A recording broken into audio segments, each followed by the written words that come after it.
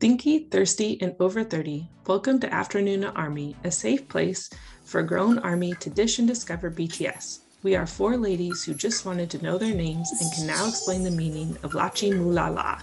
New to Army? No problem. Come along as we explore all the important business that Bangtan throws our way. Join us on the last Tuesday of every month as we hop in the clown car and drive to the circus. And stay tuned for shorter, snack-sized episodes between hosts and various correspondents, because one thing we know is that the content just keeps coming. Hello, everyone. Welcome to Afternoon Army. This is our second episode, and we are a new podcast, and we're spinning off from Afternoon Delight, which we hope is your favorite K-drama podcast. And the four of us became friends as we became either hosts or fans of Afternoon Delight, and then all became BTS fans at some point along the way. And we just have so much to talk about, and they give us so much to talk about that we have decided to create a spin-off show here. And so welcome. My name is Tanya, and I haven't been a BTS fan for all that long, but I feel like I have already earned a PhD in BTS studies, and I think a lot of us are feeling that way because Chapter 2 is quite a ride. So for those of you older fans out there, we look forward to hearing from you too about your experiences, but all of us are fairly new and learning a lot. There's quite a learning curve. And should we say who our biases are? And I'm J-Hope Bias with Jimin Bias Wrecker. Yeah, I'm Allison, and I am Sugar Bias with RM Bias Wrecker. It was Tay for a very long time. And then RM's podcast about art completely changed the game for me. So yeah, it was pretty incredible. Hi, everyone. So I'm Leah, and if you listen to Afternoon Delight, you probably know me. But I also really love BTS and talking about BTS, and so it seemed like a really good idea to, jump into a podcast all about BTS and maybe separate it a little bit from drama, because there might be some folks that want to hear about, one more than the other, or, just want more content on Korean entertainment. Because we can't shut up about BTS, any of us. So. I can't shut up about BTS. So this is my problem. No. This is therapy for us. And then my biases are, I started out with a Namjoon bias or RM bias, but then when I saw BTS live for the first time in Los Angeles, I jumped ship and went straight to Suga. And so I am a hard Suga bias now with a Jin bias wrecker. At some point we'll talk about Jin and all the reasons why I think he's amazing.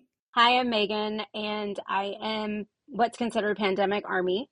So I haven't been doing this very long, but I'm absolutely obsessed. Ask my children. My bias is Namjoon. And my wrecker is Jimin, but also my bias is Suga, and then sometimes my bias is Tay, and sometimes it just depends on the day. So it's hard to keep up, but I'm enjoying myself, and I love talking with you ladies because you're the only ones that understand. If I see a cute video of one of the boys, I can send it, and you guys think it's just as cute as I do. So thank you. And everyone, if you're just listening to us for the first time, we may sound like we're overly rap line focused, and we love them, but don't worry, we are all OT7 and we love all of them, as our group chat with evidence. We're just crazy about all 7 members equally, even though we have our favorites, just like many of you do. Well, we are starting this adventure just in time for BTS Chapter 2, also known as What Hiatus, which is promised to be and already is a combination of solo and group work. It has been quite a roller coaster ride for everyone, probably for the guys too. We've got new singles coming out, albums. We've got things dropping every day, projects. I mean, it is really, we were just talking about how tough it is to keep up with all of it. It's like having another part-time or sometimes even full-time job. So yeah, it's a lot. And being Pandemic Army, it's been a little surprise seeing them come back full speed like this. And I'm having a little trouble keeping up, but it's also very exciting. And I think also we're not too wed maybe to the way that they were. And so I think even though we missed out on a lot, my mind also feels very, very open to what they're going to do next, because I don't feel too attached to the previous model. So that part of it is good, I think. So that leads us into our first question of the day. So, how do you all feel about hiatus, and how has the expectation of what that's going to be like, so-called hiatus, how has that matched the reality of what it's been like for you so far? I'll start. Yeah, this is Allison, and I'm kind of surprised by how emotional the hiatus has been for me. Like you guys have mentioned, we're Pandemic Army, and so we didn't get a long time of them together. So, like you were just saying, Tanya, it's like we didn't have this sort of set ingrained of what they were, the seven of them, but it has been really great to see them like taking on new projects and sort of letting their own unique voices be heard, things that they would not have been able to do like as a group. That's been really great. I love seeing them explore new sounds and aesthetics, but I miss them together terribly. Like sometimes I just want to see all seven of them in a room eating ramen together and talking and making plans for the future and like being silly. So I think that it has been great and I'm really excited for what's to come and what has come so far, but I'm also sad. It's very bittersweet. And I think that the solo work, I mean, obviously we've just seen J-Hope so far, but it's beyond expectations. Like we all know that they're incredibly talented, but to see that is pretty amazing. Yeah, I think going in, so this is Leah, and going into the Festa dinner where the hiatus was kind of surprised on us, I I just don't think I was prepared for it to happen. Yet as it was like as they began to like discuss it, I wasn't surprised.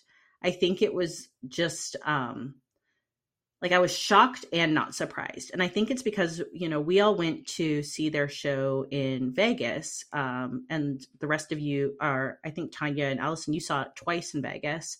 Megan and I each saw it one night.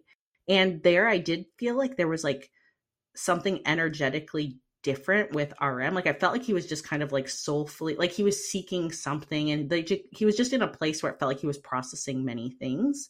And it just kind of energetically hit me and like, okay, there's something going on. And so as it started to like open up with like Festa and he got very emotional, which obviously makes all of us emotional. Yeah, I would say I was surprised, but not shocked, because I felt like that matched the energy that I had kind of tapped into in Las Vegas. Yet I think we were on this juggernaut of like, oh, well, world tour is probably going to happen. Like you just start to like set expectation of like, this is how everything's going to be. And then also it was like, all these expectations you're making, the record scratching. And then it was like hiatus. And then I was like, oh my gosh, we're just going to have this gap and that's okay. And I want them to have creative time to process.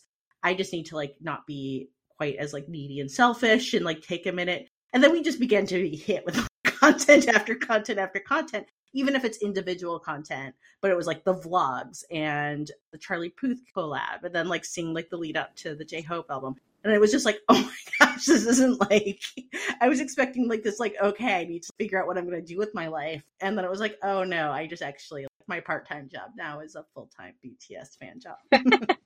Megan, how about you? So I went back and listened to our first podcast after Las Vegas, and we all said like what we were hoping was going to happen for the comeback. And I said that I really wanted them to live their most authentic life. And I was like, this isn't what I meant, guys. But I mean, It's so true. but in a way it is. I remember I was in bed because I was a weirdo and woke up early to see the Festa dinner live because that was my life, or is my life. And I remember thinking, no, they're so sad. And I felt they were seeking closure, but like not really getting it. And so I was kind of worried. I remember going into the group chat that day. We were kind of all over the place, like, no, it's going to be good, or no, we're sad, or we're a little heartbroken. But again, going off what Allison had said earlier, we're new at this. So we're still getting to know them as a group, and we're still getting to know them as idols. And, on the one hand, I feel like, what hiatus? Every day there's new content. I was joking earlier that like every day I wake up and it's like, do I want to open Instagram today? What earth-shattering, life-changing thing did one of them post today? But at the same time, as we've moved past Festa dinner, they really have been living a more authentic life. And I feel like in some of their vlogs and some of their lives that they've done, they've been more honest about things. They posted a little bit more honestly on their social media accounts. So, I mean, with the expectation being, hiatus, we're not going to see them at all. That's not really what happened.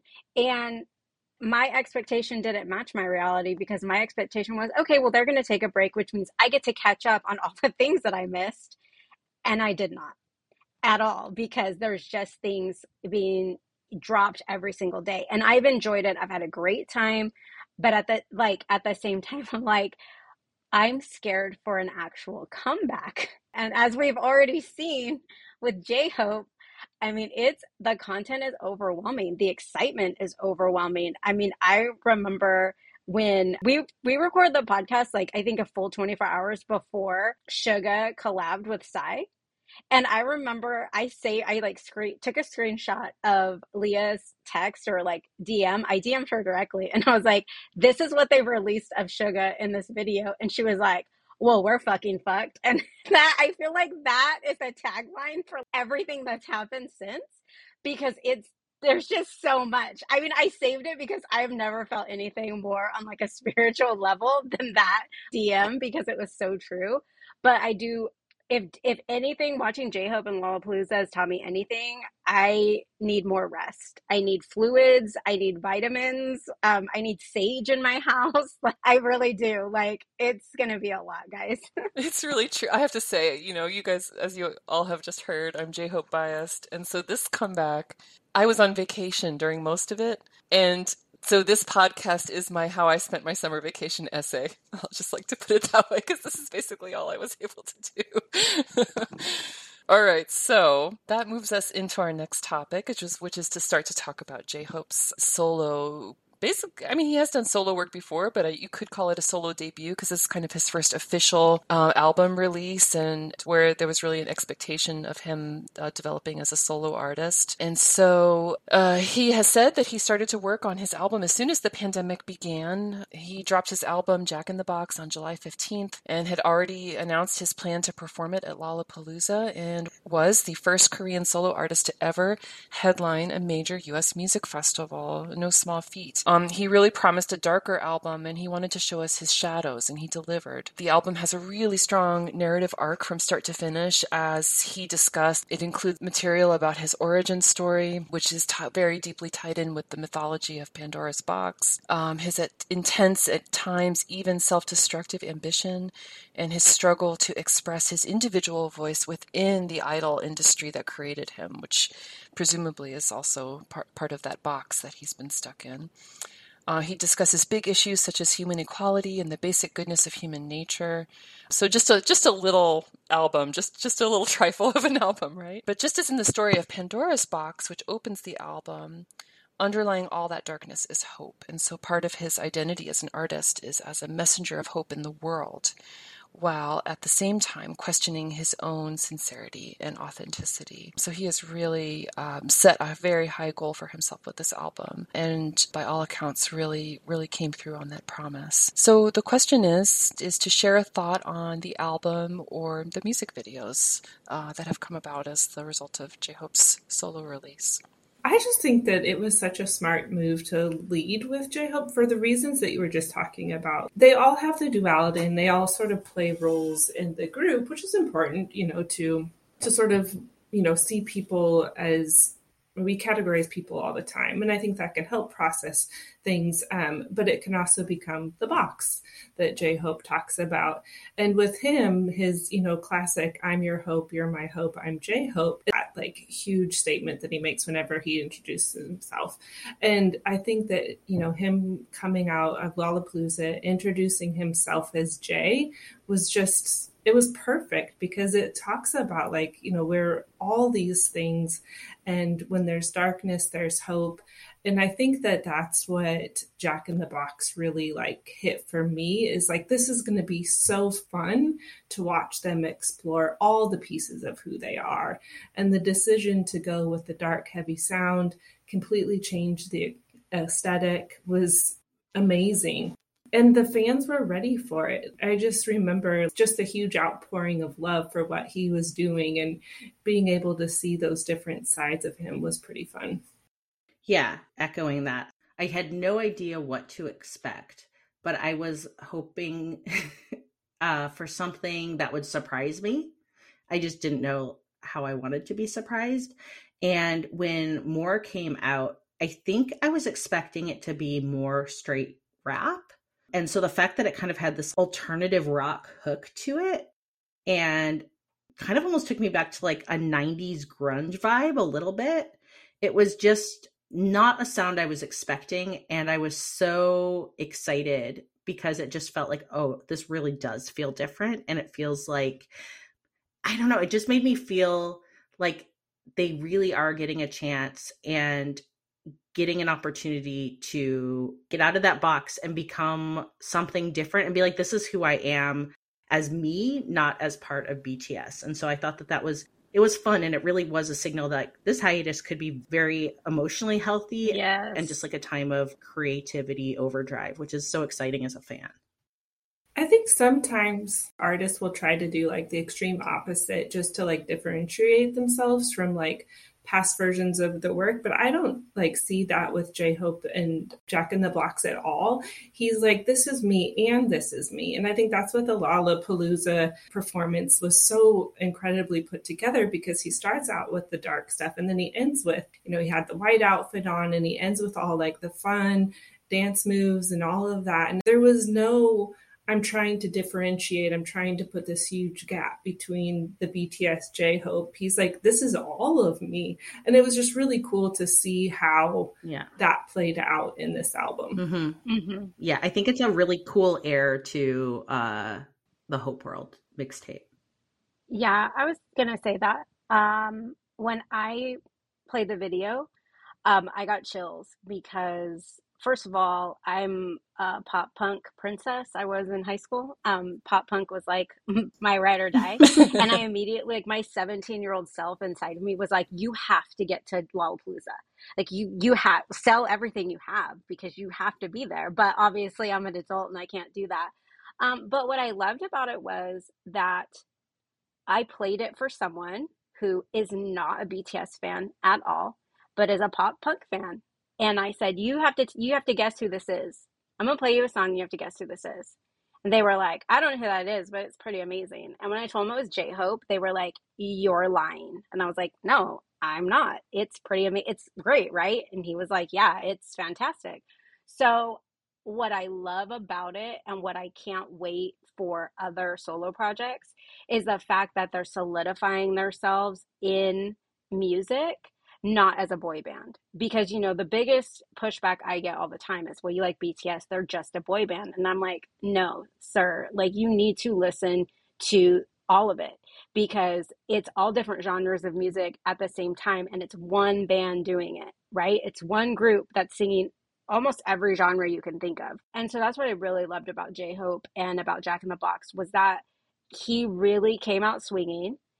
He has a very distinct sound and he's a great musician. And this just proves it. It all the work. I mean, I know that they said, oh, proof, and we're going to have proof, and our album is proof. But like their solo projects are going to be where the real proof is. And I keep saying, because he's charting on alternative charts right now, like alternative rock charts, I won't be surprised if he is nominated for a Grammy. And I really think that he has it in the bag, to be honest, with as much as Army's behind him, but also the sound. It's like, to me, it's something that is so fresh and new because it does sound like something you've heard before, but then again, it sounds like nothing you've ever heard before. So it's really exciting. And that's what I love about it. That's so true of his work in general. He mixes genres up in fresh ways and creates new sounds. And yeah, he's just so unique. And can I just say, I want to offer thoughts and prayers to the rest of BTS coming after that. Right? Right. Because I did hear that like right after RM heard the album that he went into the studio and I was like, I mean, it's got to be so exciting. And of course, they all have different strengths and different POVs and different ways they're going to handle solo projects. But it was such a cohesive from start to finish, like thematic journey that like Yes. as a creative, I'm just like, wow, everyone else has to be a little daunted now. Yeah, I mean, he really took that concept from start to finish. It wasn't just about the music. Every single thing from the promotions to what he was wearing, and we'll get to that later, like when he's actually on stage, it was not J-Hope. Like, this was not your bubbly J-Hope who's playing a, like, whatever that thing was, a recorder out of the side of his nose. This was someone else. This really was Jay. Like, I was, that is Jay. Jay. Like that's a totally different person. But I think that I agree with Leah. Like, I wonder what is going through all their minds. I mean, the pressure has to be on, and they're all great for all their reasons. But why did J Hope have to like just come out swinging like that? Like, geez, give everyone else a chance, J Hope. He had so much to get out, and that's something that really came through in the concert. I got to say, I am an old alt rocker. I was at Lollapalooza the year J-Hope was born, which That's is really, awesome. That's fantastic. really terrifying. I know. Oh my God, is he a Were you? 94? He's 94. I was Yeah, at I that was too. Lollapalooza too. I Were was you? too. Yeah. Shoreline Oh, Amphitheater. I went in West Virginia. I was in Chicago. Wow, that was back when it was in lots of locations in the United States. Wow. Oh my Yeah. gosh. So Yeah. so I got to say how thrilled I was that that was part of the sound in this album, and I'm just so into it, just like Megan, and I'm an old like punk pop person, and so this has just been so much fun to see him doing this, and then all the other sounds that he's woven into. It's really impressive.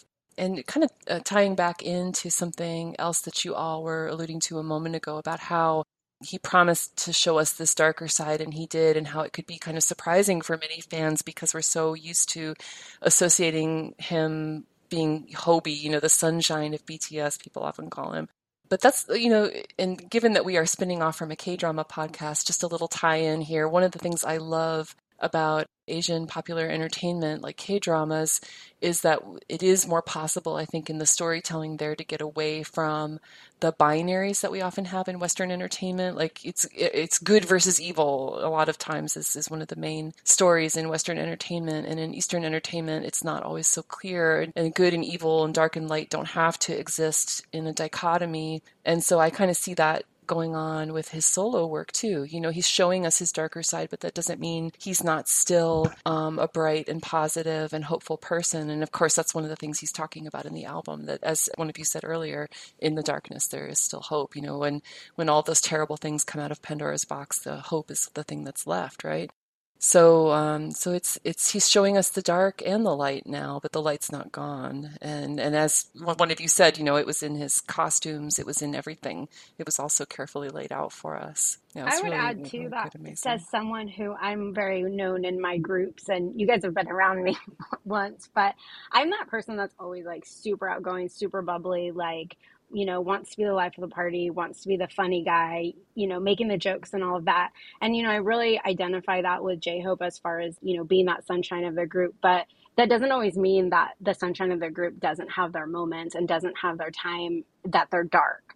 And what I think is really important, especially with the quote unquote hiatus and him being able to do a solo project, he's now actually able to let that dark side out, which, we don't know because we don't study idol media or whatever as much. But, I feel like with BTS, they all have their given personas. And I feel like J-Hope's was very much like, you're the sunshine of the group. I'm your hope. You're my hope. I'm J-Hope, however it goes. Yeah. And I just feel like this was his chance to say, this is also me. We've said that, like, he has this duality, and that's great. But for me, really identifying with him and his work at, this solo work is that I understand what it's like to always, people be like, what's wrong? You're not smiling. Why aren't you smiling? Are you mad? Are you sad? And sometimes I am, and sometimes I'm not, so I think that was probably some real freedom for him to be able to go down that rabbit hole for him, or into that Pandora's box, and kind of unpack a lot of that. So yeah, I think that, him given the chance, he just did it so well. And in a way that it is very healing. I mean, when you listen to those songs, they're also very healing. So yeah, I love it. And Tanya, I think what I was wondering from you is, given that you're a Hobie bias, how did it feel to be able to make the pilgrimage to Hobipalooza? This probably became like one of the most sought after tickets in Lollapalooza history, and you were there. So I think it would be fun for us to hear a little bit more about that story. I know part of it, but I want to hear the whole thing. And I know folks who were there would love to like revisit that with you. And then for the most of us who didn't get to go, would love to hear as well. Oh, it was really a pivotal experience. Yeah, like most things with BTS, it was an absolute fire drill. I just happened to open up Instagram just to see what was going on because you have to do that like all the time now. And there had been an announcement like 12 minutes before I opened it that said J-Hope's going to be performing Sunday night at Lollapalooza. And at first I was like, no, this is a joke. And then I looked it up and it was true. And I knew because based on that experience of trying to get tickets for Las Vegas, I was like, I need to run, not walk to my computer and buy whatever I can get because it's probably already gone. So I raced downstairs to my computer and all the general admissions tickets had already sold. And it had only been 12 or 15 minutes since the announcement. So I ended up getting a VIP ticket, which, broke the bank a little bit, but it ended up, as I'll explain later, being a good experience, just because I got more relief from the heat because of that. Yeah, I was just lucky to be able to get anything and to go. So it was absolutely worth the money. I wouldn't have missed it for the world. And there's so many people. Oh my gosh, think of all the millions of people that would want to go. And my heart goes out to people who couldn't be there. So I'm so glad that they televised it and then posted it for everyone too, so that everybody could see the amazing work that he did. So yeah, gosh, it all happened so fast. I mean, I got that ticket and then, we were so busy with the album coming out and everything. There was so much excitement. There was just enough time to learn the songs and study the lyrics and learn the lyrics and get excited and make plans with some other fans to meet up and go together, which I did. And that was wonderful too. They were great concert mates, just like you guys were in Las Vegas. So I feel lucky to have made some new friends too. And gosh, it was a huge crowd. It was a very hot and humid that day. We had a lot of fun the day before, I should mention, going to cup sleeve events and things like that too. So we got to meet a lot of ARMY, which is always one of the best things about going to any kind of live BTS related show. And what's cup sleeve? Sorry? Yeah, cup sleeves are a common kind of K-pop fan event. And so if you've never been to one before, I encourage you to look because they're going on in different communities all the time, especially around groups. Anniversary dates is one of the big times to do it. So like Festa, June 13th for BTS, there are quite a few of these events and they're usually at bubble tea shops. And so if you have a bubble tea shop in your community, you can check with them and see if there's anything going on. But basically vendors come and sell, ARMY creators come and sell keychains and photos and t-shirts and all kinds of things that they make, the kinds of things you might buy from Etsy, for example. And fans just get together and talk. And in fact, I went to one of these in my town back in June. And so there were several of them going on around Chicago the day before Hobie's show. And so we went to some of those, and that was really fun to get to meet up with other people. And then the day of the show, we went when the gates opened to get merchandise because we knew the concert vendors didn't know, but we knew from being at BTS events that they were going to sell out in 2 seconds flat. So we did that. There were fans, of course, as you might imagine, who were there at the gates ready to run because they wanted barricade and they were going to sit out in the heat and humidity all day. I'm too old for that. Man, in my heart, my old alt rocker Lollapalooza 1994 self really wanted to do it so bad. And I know that experience would have been so incredible, but my body couldn't do it. And that was true for a lot of other people too that had been talking about whether to do it or not. Just decided that it wasn't worth it for health reasons, even though it would have been amazing. But some lucky people did do it. It must have been very hard on them. And there were people getting pulled out of the crowd for medical reasons. So I just hope everybody's okay. But so I went to see, and on Leah's recommendation, I went to see Audrey Nuna. So I shout out to, if you guys are exploring more artists who are Korean or Korean American, and just Asian American in general, please check out Audrey Nuna because Leah recommended that to me, and she had a set earlier in the afternoon, and I went, and it was phenomenal. And I listen to her album all the time now. I mean, she has an amazing voice. She's an amazing rapper and vocalist. And oh, what a performer. So anyway, just quick little side shout out. Please check out Audrey Nuna. That's her stage name, but it's spelled Nuna. Yeah, she's really good. Then there were a couple really big acts before Hobie, so the crowds were, because Army was already there waiting, and the other crowds were coming in to see Charlie XCX and the Kid Laroi. It was absolutely overwhelming, and I'm not afraid of crowds, and I got so overwhelmed that I had to retreat for a while because it was that crazy. But then eventually it was time for his set. Some of the crowd cleared out, but it was really, I mean, people showed up for this show. It was crazy. Mm-hmm. Yeah, no joke. Honestly, any BTS bias, but like Hobie bias is like, we're there to support our man. You know what I mean? Hobie biases are no joke, I feel like. And so we kind of were on the side of the stage, and you could see pretty well from the side, even if you weren't right in the middle. So we were lucky. We did, when some of the Kid Laroi fans were leaving, we did worm our way in a little bit. Boy, it was shoulder to shoulder. It was so hot and humid, and we were packed in like little sardines. But Army was so great. You know what I mean? There may have been pushing somewhere, but certainly not around us. Everybody was very respectful and kind and really enjoyed the show. And so it just made me love the fans even more, and really appreciate what a great fan base we have. So when the show, most of you listening have probably watched all or some of the recording. So I won't go into too much detail, but when he popped out of that box, we lost it. I mean, I got to tell you, it was so exciting. It was already dark outside. We were screaming every time they turned on a new thing on the screen or a light went on or anything happened. We were screaming. Jimin went up the stairs. We lost it. And you could tell it was Jimin. You could tell, even though it was dark outside, you could just, I mean, when you're a BTS fan, you could just recognize the way they walk, even in the dark, right? It's like, oh, that's Jimin. Right? And thousands of people saw him all at once. Nobody had to tell you it was him. And so everybody lost it. He turned around and waved, and that was on our side of the stage, which was really cool. PD Bang, too. You could recognize him going up the stairs, and that was just really fun. So everybody was so hyped up. As you saw, the whole set was just so tight, and he just owned that stage. And I think one of the things that was the most remarkable about it to me was not even all the things we've already talked about in this episode about how well constructed it was and how his attention to detail and how everything was so perfectly laid out and the sets were so beautiful and everything was so gorgeous and just went off without a hitch. But for me, I think the most remarkable thing in addition to that was how cathartic it seemed for him. He just was, I mean, we all know now from his discussions with Jimin after the show about how exhausted he was and what a dark place he was in, that he was that exhausted and not sleeping and not eating well. And yet he came up and basically, I'm speaking figuratively, but he just left blood on the stage. You know what I mean? Like he left everything he had on that stage.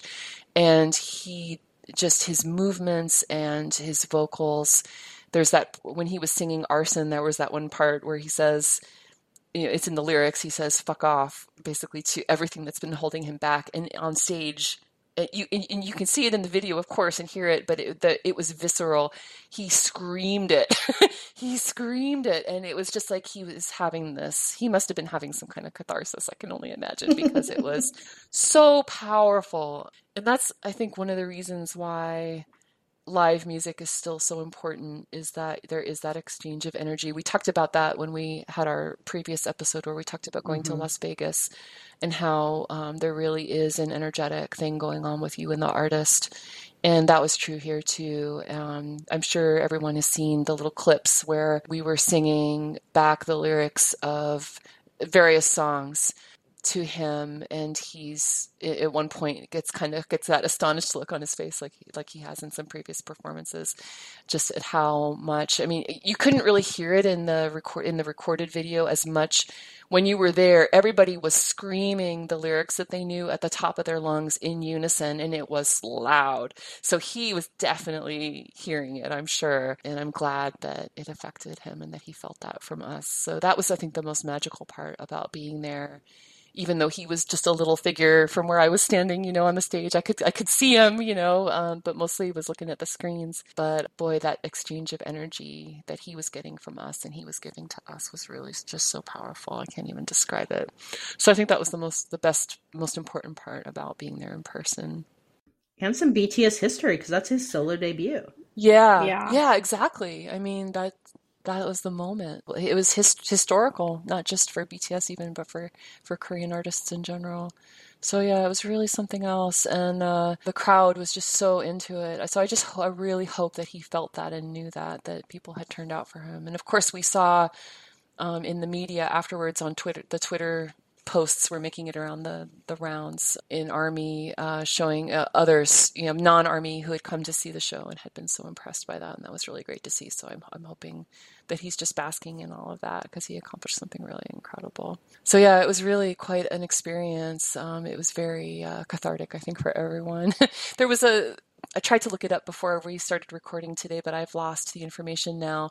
But there were some commentators in Korea this week who were talking about J-Hope's show at Lollapalooza and his solo album. And one of the things they said was, wow, and I'm not probably not remembering very accurately, so please just take this with a grain of salt, but it was something to the effect of, it must be really incredible for his fans to see what he did, because it just shows you how much of his creative energy and voice he has had to hold back to be a part of a group, which is understandable, right? But at the same time, there was so much going on there all those years that had to be held back, or was held back, that we are now just getting to see. And it just makes you think about, no wonder it was so cathartic. You know what I mean? No wonder it was so powerful, and he had so much to get out there. And just like a couple of other questions I have, just kind of like nuts and bolts on how the show went. What was the moment like when Becky G came out to do the collab with Chicken Noodle Soup, which was the big song from Hope World?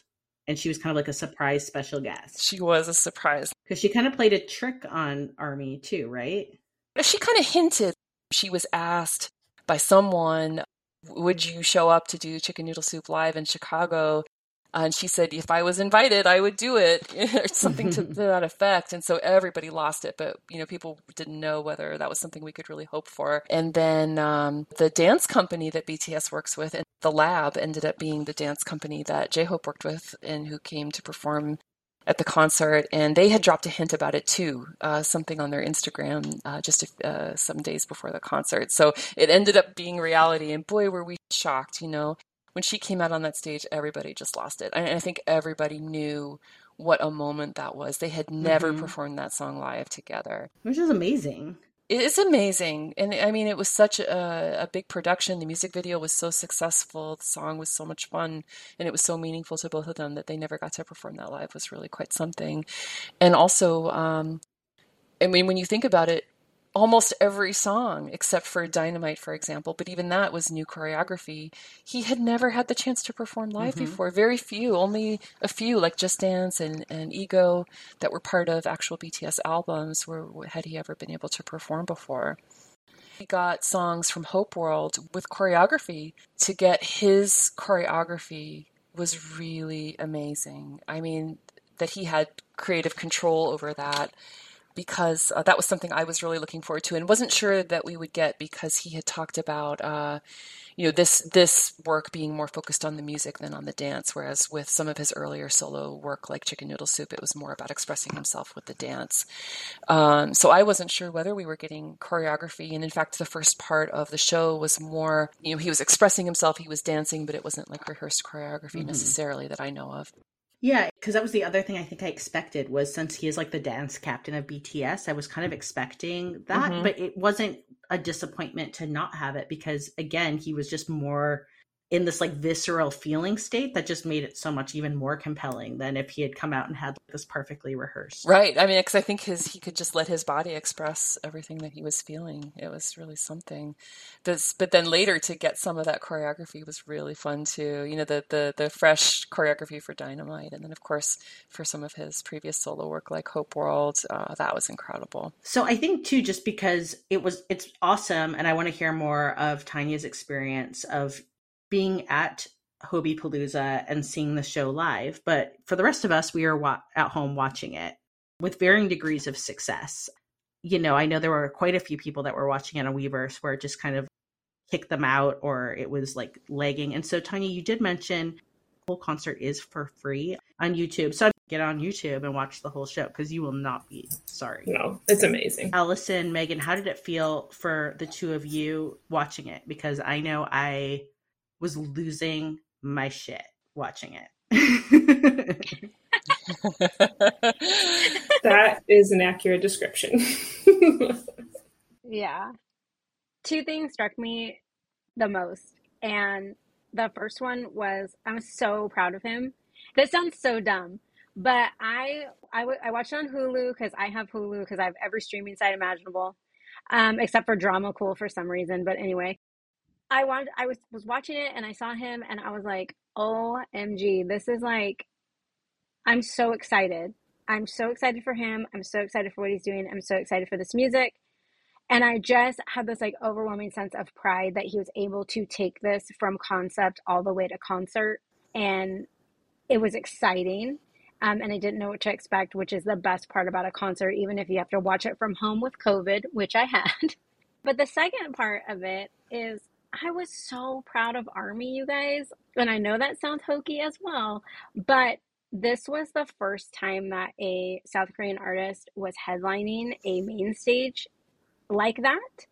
And the fact that I'm watching it and Hulu pans the crowd and there's just army bombs everywhere and there's purple and there's banners and there's signs and there's just people cheering, losing their ever loving minds, which I was also at home quietly though because I had a sore throat, but I was losing my mind as well. And it was just this overwhelming sense of pride. I enjoyed the entire concert. I thought it was fantastic. The visuals were amazing. He looked otherworldly. That hair, I don't even know why that hair works. That hair should not work on anybody in the world, but for whatever reason, it works. But then also the all black.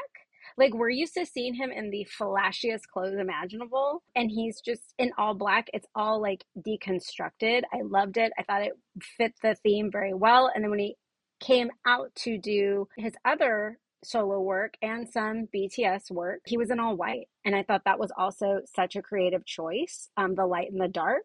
And I will say what I did love it, and people will say it's fan service, and I get that. There's always a little bit of fan service, but the BTS content that he provided was fresh content. There was choreography that we had never seen before. They remixed the music a little bit different than we're used to, and I just thought that was such a great way to like say thank you to his fans that were there. And so that's what sticks out for me the most. The two things was just the amount of pride that I had for the artist. Like I was so proud of the artist, number one, like so proud of J-Hope.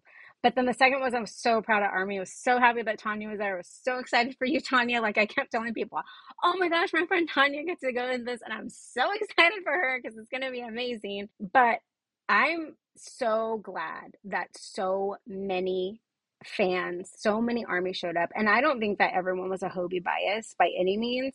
But I think that they all understood the assignment and understood how important this was, not just to J-Hope, but also how important it was to BTS and how important it was for their music. And again, proving that they are artists and they're amazing artists. Just to interject a couple quick things, you're so right that it wasn't just Hobie biases there, and you can always tell from BT21. You could just look at what BT21 people are wearing on their bags or on their clothes, and you can tell, right? I mean, everybody was there representing. It was really great. And also a quick mention about the wardrobe. Yeah, he said in some of the interviews that he's been doing since the show that was a very conscious choice to keep the wardrobe simple so that people could focus on the content. And we did. And we did. Well, kind of. I did. I definitely did. But I will say that, like, like the Hobie core aesthetic, is what people talk about, which is like, he's got like a kid core concept, which kind of like relies a lot on kind of like that like 90s flavor. And there's often like lots of nail art and bucket hats and bright primary colors. And like, that's all cute. And I like his fashion. I think it's fun. I think he's, a fashion icon. But when he came out and the bucket hat was off, the mullet was on, and it was all black, it was a thirsty first half. Yes, it was. And it was for me, and I don't normally objectify Hobie because he feels too pure to be objectified. And I was like, look, if you're leaning in, I'm leaning in too. And so I enjoyed it because he became this sexy man. And I just thought, you know what? Like, of course he is. And look at him dance. I just like that he could be a very sensual man unapologetically without kind of this other stuff going on. Like it just kind of was like a pared down, and it really truly worked. I just spent the whole time flipping out, like with daddy vibes. Yeah, I think it was very purposeful. He wanted to present as a man and not as a kid. Or an idol, even. Like I felt like it, and having a live band was a really interesting choice. Like I thought having the live music there was an interesting, but yeah, I mean, given that he was born, like you said, like I went to my first Lollapalooza the year he was born. Like I am sorry, but at the same time, like sad but he true. was a lot. He was a lot to take in. Like the minute he jumped out, I was like, my ovaries are exploding. Totally. No, it was a very sensual performance and very adult. And, he swore and he just was very sensual and just vibrated that way a lot. And it was a great way to come out and say, I'm older now. I'm a man. I am my own person. I'm not just the boy next door. I also have these other qualities. One more thing to build on what Megan said about his performance of Dynamite and that decision to include that song from BTS and also how ARMY showed up. One thing that really struck me at the time was how really part of his plan, it seems, because he planned every single thing out, was that he came out and he wasn't really singing Dynamite. We were. He was doing the choreography and it was a full-on participatory experience. And I thought to myself, wow, that required a lot of trust of ARMY to know that if he was going to come out there and that was his plan, not to sing very much of it, and to have the crowd do it. If ARMY hadn't shown up and if people didn't know the words, that could have fallen flat. But he trusted the audience, and the audience came through, and it was a really neat thing. Yeah, if I remember correctly, he only sang his parts. Everything else was just the crowd.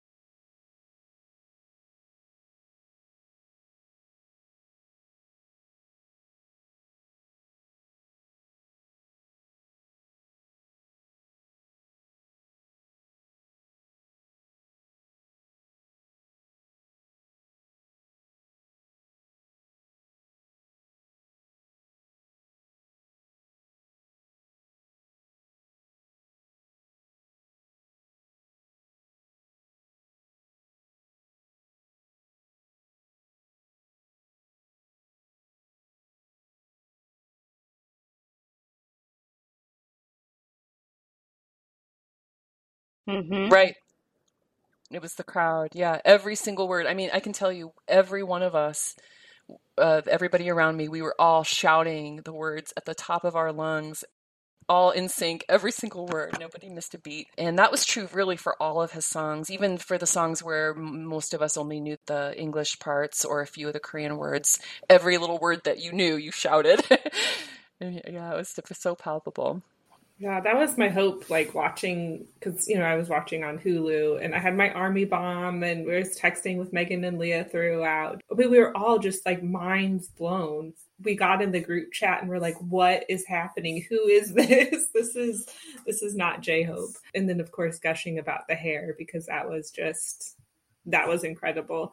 But my only hope for the performance was that he would feel the love that we have for him. And I think that he did. They played messages from the audience before he went on, Hulu did. And they were just like so kind and were like, we're so excited for you. We love this direction you're going. And like just beautiful messages from ARMY. I really hope he got to hear them. And then you could just see on the stage when our love was reflected back to him. He felt that, and that was all I wanted for him for that performance. So that was great. Yeah, I don't think he could have given that kind of energy if he wasn't getting energy too. Yeah, because he really left it all out on the floor. I think one of the cool things to come out, I got a lot of content from TikTok watching after, like, for reactions and things. And it ended up on my For You page probably because of the hashtags that were used, but it was two men that went to see Kid Leroy, and they stayed because the crowd was getting thick and they were like, we want to know what this is about. And so they stayed, and that his whole TikTok was about, these ladies were so cool. They told us everything we needed to know about J-Hope. They let us use their bubble sticks. They called them bubble light sticks. Like, they let us use their bubble light sticks.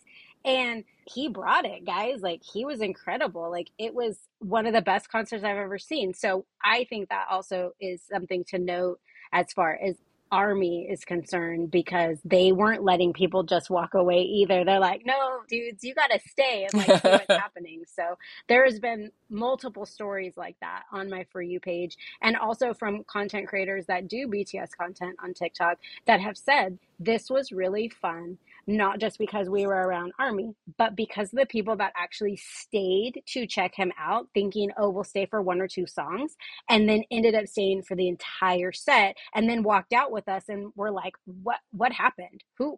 Now what do I do? Now what do I listen to? What should I search? So I think that's really cool, and to the credit of his fans, that any opportunity to talk about BTS, you will. And so I just think that's really cool. Just as we saw in Las Vegas, that every taxi driver knew everything about BTS by the end of that 2-week period. So, I mean, part of the experience that's fun with BTS, and certainly Hobi's historic solo debut is no different, is you get the album. You get to see the performance in some facet, which is amazing. And then you get this personality dopamine hit, because they'll do, like, in this case, they do like a V Live, and they come in and they like talk to their fans directly. And it just feels like it's part of that like parasocial connection that you get to have with the group. And I think what made this also special when the V Live came on was the fact that we were all really stoked when we saw, again on Instagram, that Jimin was going to fly out. Like, when we saw him go to the airport, it was like, oh gosh, is he coming? Is he coming? And then it was like this whole thing. And then we're like, Tanya found out she was going to be landing 40 minutes before the Korean air flight was coming in. And it was like, look, again, like, you see them do the airport gauntlet when they're at the airport, and like, I have varying feelings, but I mean, again, it'd be fun to be like respectfully watching. I don't condone the people who are crowding or touching or needing to get a piece, but to like observe from like a respectful distance, if you're gonna be there. Yeah. And so, Tanya, you want to talk about, you did kind of go and see? Yeah, sure. No, yeah, and that was my thought too. Like, if we can watch from a respectful distance, that would be really neat, just to see him in person and cheer for him and everything, because it was so beautiful what he did to come out to support his brother like that. So yeah, my flight landed on time, so I hoofed it over to the international terminal, and at first I thought, oh, am I the only one here? Am I that crazy person? And then actually, no, I immediately, like, you know how it is when you go somewhere and you see, oh, there's Army right there. They're there. They've got their BT21 and people are wearing purple, and they just look like really, really nice, really excited people. So they were there. I feel like that's when that's when you know it's gone off the rails, when you're like, my flight landed on time and I have exactly 20 minutes to get to the international terminal, which I love for you. Like, I love it. I thought it was the best thing ever. Totally. I was like, and I would have done it too. Just like, hands down, of course I would have done it. Yeah, I was like, I'm there. Why not? I would have done it. Yep. Same. Honestly, same. Yeah. It was actually great, because I got to talk to other fans right away and get into the spirit of the weekend. So long story short, he went out some VIP exit that they have for security reasons at O'Hare, which Leah had warned me that was probably going to happen. So we didn't get to see him, but we had a great time talking to each other. And the security guards were so amused with us that they were playing jokes on us, and in a sweet way, it was really actually very funny. They kept opening the doors and jumping out so that we would all scream. Oh, that is cute. It was But yeah, I feel like when that, you're doing the airport walk there and back in Korea, it is interesting. It's like part of the like expectation and experience that they have to do this gauntlet. But yeah, when you come to the US, I think it's different. And I don't know if it's just because, again, like with our culture of gun violence and things, it's just like a precautionary safety thing. So I was like, 99.9% sure that, they're going to keep him safe. And I'm glad they did. I'm glad they did. However, I was like, on the off chance, Yeah, exactly. Yeah, and we were talking about it afterwards, after the guards told us that he had left already and it was time to go home.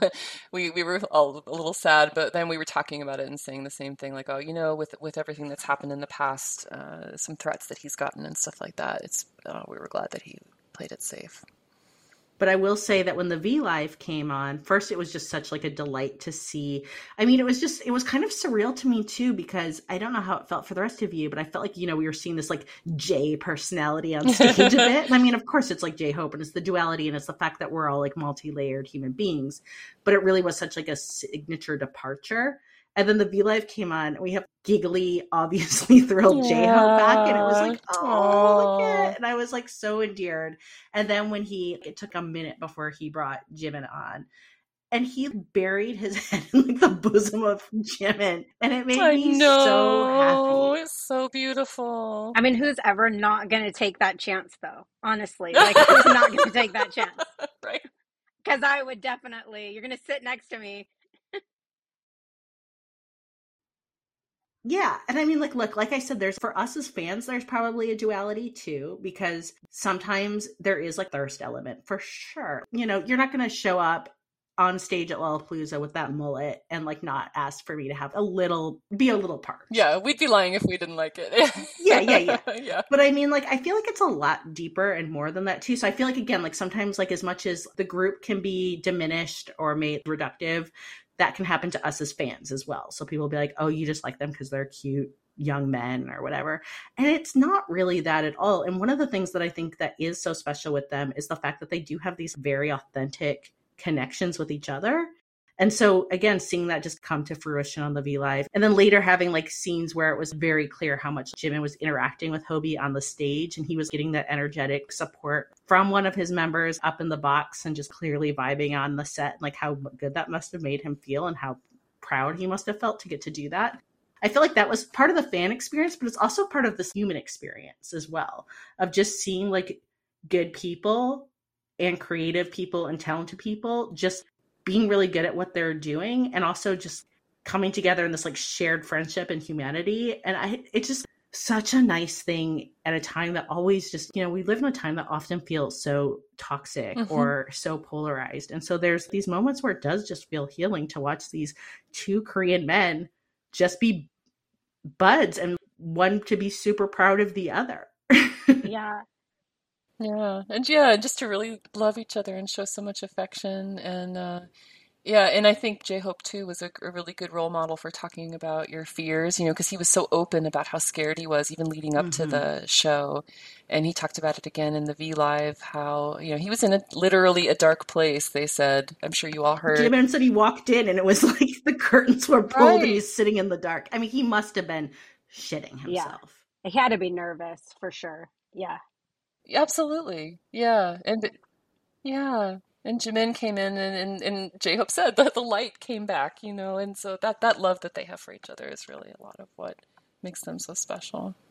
One thing I wanted to add to that I think is really interesting, and I don't think that I really thought it all the way through when I was watching the V Live, because of course with V Lives, we're just excited for the content. We can't wait to get the subs. Like, we want to know everything about it.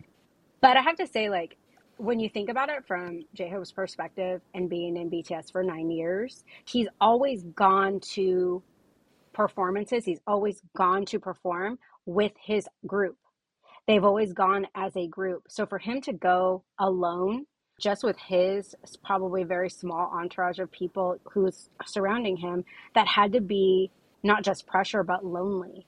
And I think that is very impactful that, we can say what we want about Jimin going, but I think that's the impact of him going and being able to go and say, I'm here to support you, not just as my friend and not just as my fellow group mate, but our bond. And I'm here to support you. I'm here to help you do what you need to do. And I'm here to help you, also come down from that high as well. They're sitting on the couch together. He's telling them, okay, I set the timer because you're going to bed. I mean, you need to eat and first, and I go to bed. Yeah, you need to eat first.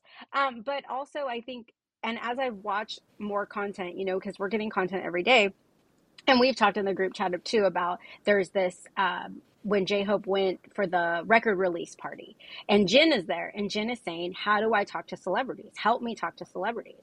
And I think what we I mean, maybe not we as a collective group, but maybe what I have forgotten or I didn't realize is that these men, because they are grown men now, these men have traveled and gone to appearances and gone to important things together for years as a cohesive group, with one member, Namjoon RM specifically, being the leader of that group and talking for them, really, like making those introductions and making, is everybody okay?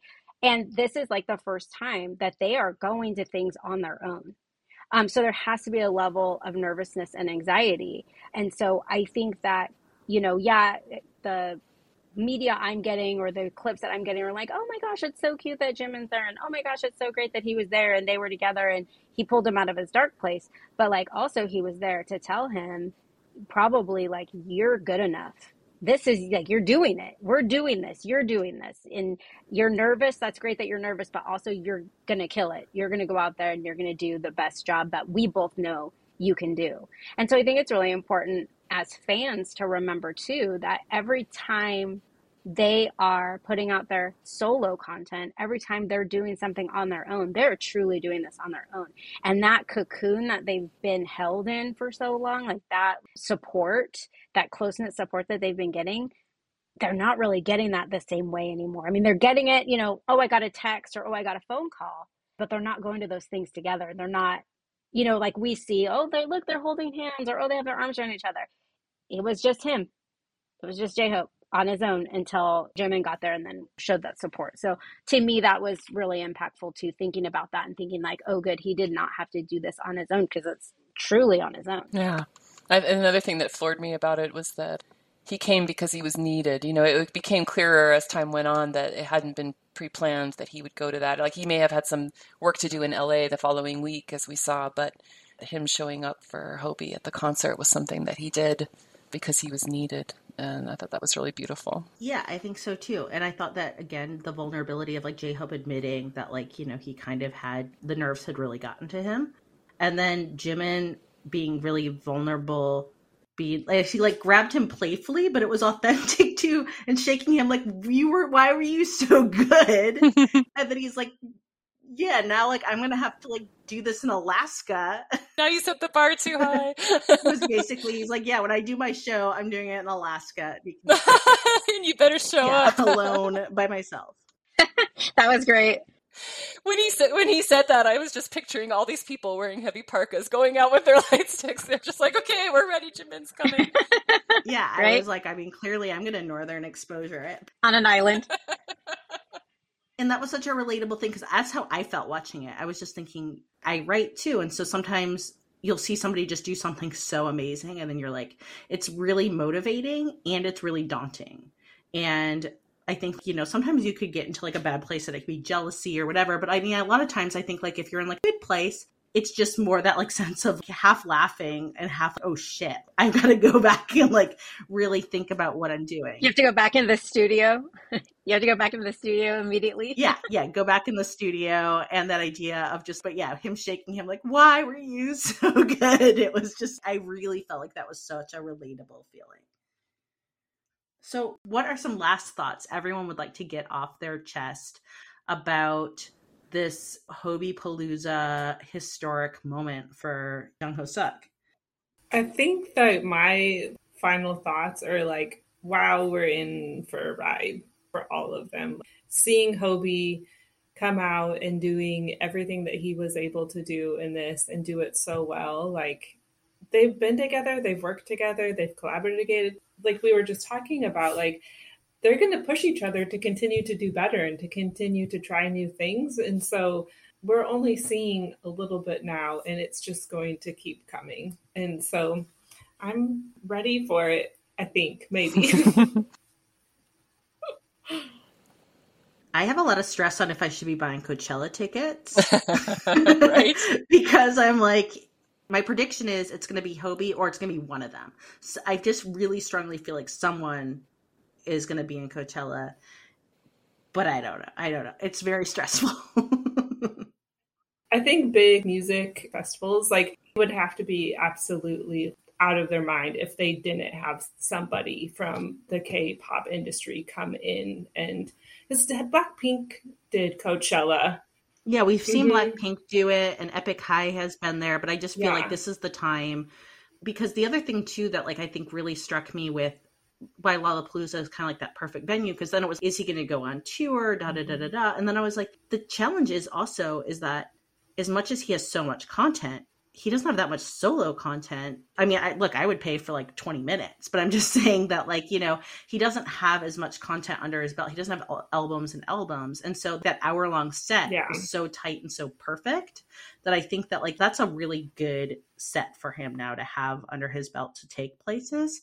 And some of them aren't even going to have that, right? Mhm. We've got Suga with his August D content come. I mean, he could like he could probably just like sit and do stuff forever. But some of them do not. Like Jimin doesn't have enough under his belt to like really come out with like a 2-hour show or something. So the festival circuit does seem like it could be a place, and a place for them to begin to get more comfortable doing things alone. So I'm just curious on how that's going to look, or if they're going to like band together and have two folk, or if they're going to go with like TXT and like headline something, or another hype group. So it's really, I just am so curious how they're going to treat live performances in this time of solo work. Yeah, me too. I wonder what else we'll see. And boy, the music industry has to be paying attention to what a huge success Sunday was at Lollapalooza, because apparently that's one of their usually their less well attended days, and it broke records. Yeah, Yeah. so they've got to be Yeah, interested. it's people just Hmm. dismiss the power of Army, even, yeah. And it always makes me surprised now, because don't they look at the numbers and see just like they're going to come. And the other thing I have a question about, just as a side note, is this free concert that's going to be happening in Hmm. Busan in October. 100,000 free tickets. Logistically, I have so many questions. Yeah, that's a big question on TikTok right now because there are a lot of creators that are saying, I'm going. I'm going to that. I'm going to do everything in my power to go. And they are people that live stateside. They live here in the United States. And they are trying to figure that out. So it'll be interesting, I think. Yeah, I'm so tempted, but yeah, I don't have that ability. And I don't know that it's just the ability, but it's, like we saw right after Festa, Hmm. they did the music There were shows, a whole bunch. Yeah. but, they were free. Those tickets were free. And Army got to go to those. And so was there, like, how did that work? I don't without the knowledge of that, I don't know how any of that works, but I agree. Like, it'll be really interesting for that free concert. But as going forward, I think it'll be really interesting for Coachella, for things like Coachella. I think if anyone goes to Coachella, it's Suga, to be honest, because he has previous solo work. And so if he comes out with more solo work, I feel like he has enough to do a set, even if it's a small set. I feel like he's like maybe a Friday set for that. See, I was predicting a J-Hope comeback for Coachella. That's kind of what I've been thinking. I've never been to Coachella, but from what I understand about Coachella, they put the, I wouldn't say smaller because by no means is it going to be smaller. They need to prepare now if they're going to have any of them go. But usually the lesser known artists are like Friday, early Saturday. And then that's where they get the big dollar, like the big well known names are later in the festival. But I'm not an expert on that, so I don't know. I just know that every solo project is going to be a wild ride. The content is going to be overwhelming, but I'm excited about it, and I'm excited to see what every single member does because I feel like if this is what the other side of J Hope looks like, what does the other side of these other artists look like? And one of the things I will say, one of the things I'm really hoping is that we get like a soft jazz from Kim Tae-young. Give me that smoky jazz bar sound where Yeah, he's dancing, if that's truly what he wants to do. But I just feel like he's an old soul, and so wouldn't be surprised if that's what we get. me neither. I could totally see that happening. Well, I think that this has been super fun. Tanya, do you have anything else to kind of say about your bae? One thing I found really interesting about the symbolism around the album and its design, and the whole Jack in the Box idea that J-Hope has been nursing for such a long time, as we can see even from the art that he did when he released Blue Side. This has been a concept he's been working on for a long time. And the way he's described it is that, Jack in the Box surprises you, right? Pops out of the box and surprises you. And that he was hoping to show us more sides of himself and to surprise us with what he was able to do, which he definitely did. So goal achieved. But there was one other thing that I thought was interesting about it, which is that in the More video and in the Jack in the Box itself, there's kind of a court jester type of iconography or symbolism going on. And one thing that I thought was interesting about that, and maybe he wasn't fully intending this, was that if thinking back, I didn't have a chance to research this or anything, but I've always heard that a court jester was kind of their role in the court was to use humor to critique power, right? To speak truth to power in a way that was a little more palatable and maybe hopefully a little safer way to do it. And so I almost wondered whether, he in his songs, in More, for example, where that symbolism is the strongest in the music video, he is you could read the lyrics as criticizing the music industry or saying, I give feedback and I get right back. Oh, I appreciate it, and then just kind of talking about how constrained he was. And so this is a way of him using that symbolism to speak truth to power in that way. So I just thought that was kind of interesting. Yeah, I think that's really interesting. And I think, even the video does show a lot of critique about kind of society in general. Mm-hmm. And so not only the music industry, but like the video kind of just shows kind of like that idea of like the confinements. Like so many people are just in so many different kinds of boxes, right? Yeah. Is it the office box or, society's box or what? In general, get ready for your Bias's solo debut because it's going to be a wild ride. Take some time off from work. Pace yourself because you're not going to be able to keep up. Do whatever you need to do to stay sane because it is a lot. And second, if you do have a chance to see any of them perform live, I talked to some people at the show who were nervous about going on their own, going to a concert by themselves or traveling by themselves. And in fact, I think that's part of how my group got together. Don't hesitate to reach out to other Army. That's how the four of us became friends. And there's even a group I've heard, I don't know really anything about it, called No Army Left Behind. I don't know if they're on Facebook or where they are, maybe. But anyway, they meet up for solo travelers so that you don't have to be alone at events. So do consider going if you can, if you get a chance. It's a once-in-a-lifetime kind of chance, really. You won't regret it. No regrets. No regrets. Yeah, you won't regret it. As we wrap up, if you've been listening, we really appreciate it. And to stay tuned, we will start to be releasing Afternoon Army content that is on its own platform and will be backed up with its own social media. We're going to be kind of in a period of flux as we kind of adjust. And Afternoon Delight is still 100% going on. It's our K-drama podcast that I'm in with AJ Pine and Megan Erickson, and we put out a pod every Wednesday. And so this was just like a way to kind of expand and to recognize that a lot of fans of BTS do watch a lot of K-drama, and a lot of people who got sucked into K-drama, like myself, kind of made this pivot into this whole other thing of living this Army life, which, look, 3 years ago, this was just not on my bingo card. Exactly. No one's bingo card. No one's bingo card has it. And nope. And I now have a house with BTS prayer candles. Exactly. I thought my fangirling days were over, but boy, was I wrong. I'm back to, I've got posters on the wall and the whole thing. Yeah, so stay tuned, and we will be signaling kind of what our posting schedule is going to look like, how everything's going to come together for the this fun pod initiative that we're doing. But really, we just wanted to come in while the iron was still burning with its arson energy from the Jack in the Box release and Hobipalooza. And there's going to be more from us coming soon. Yay. Thank you, everyone. Thanks for listening. So we're going to close out, and thanks for listening. And there'll be a lot more content coming from us soon. So stay tuned. Borge!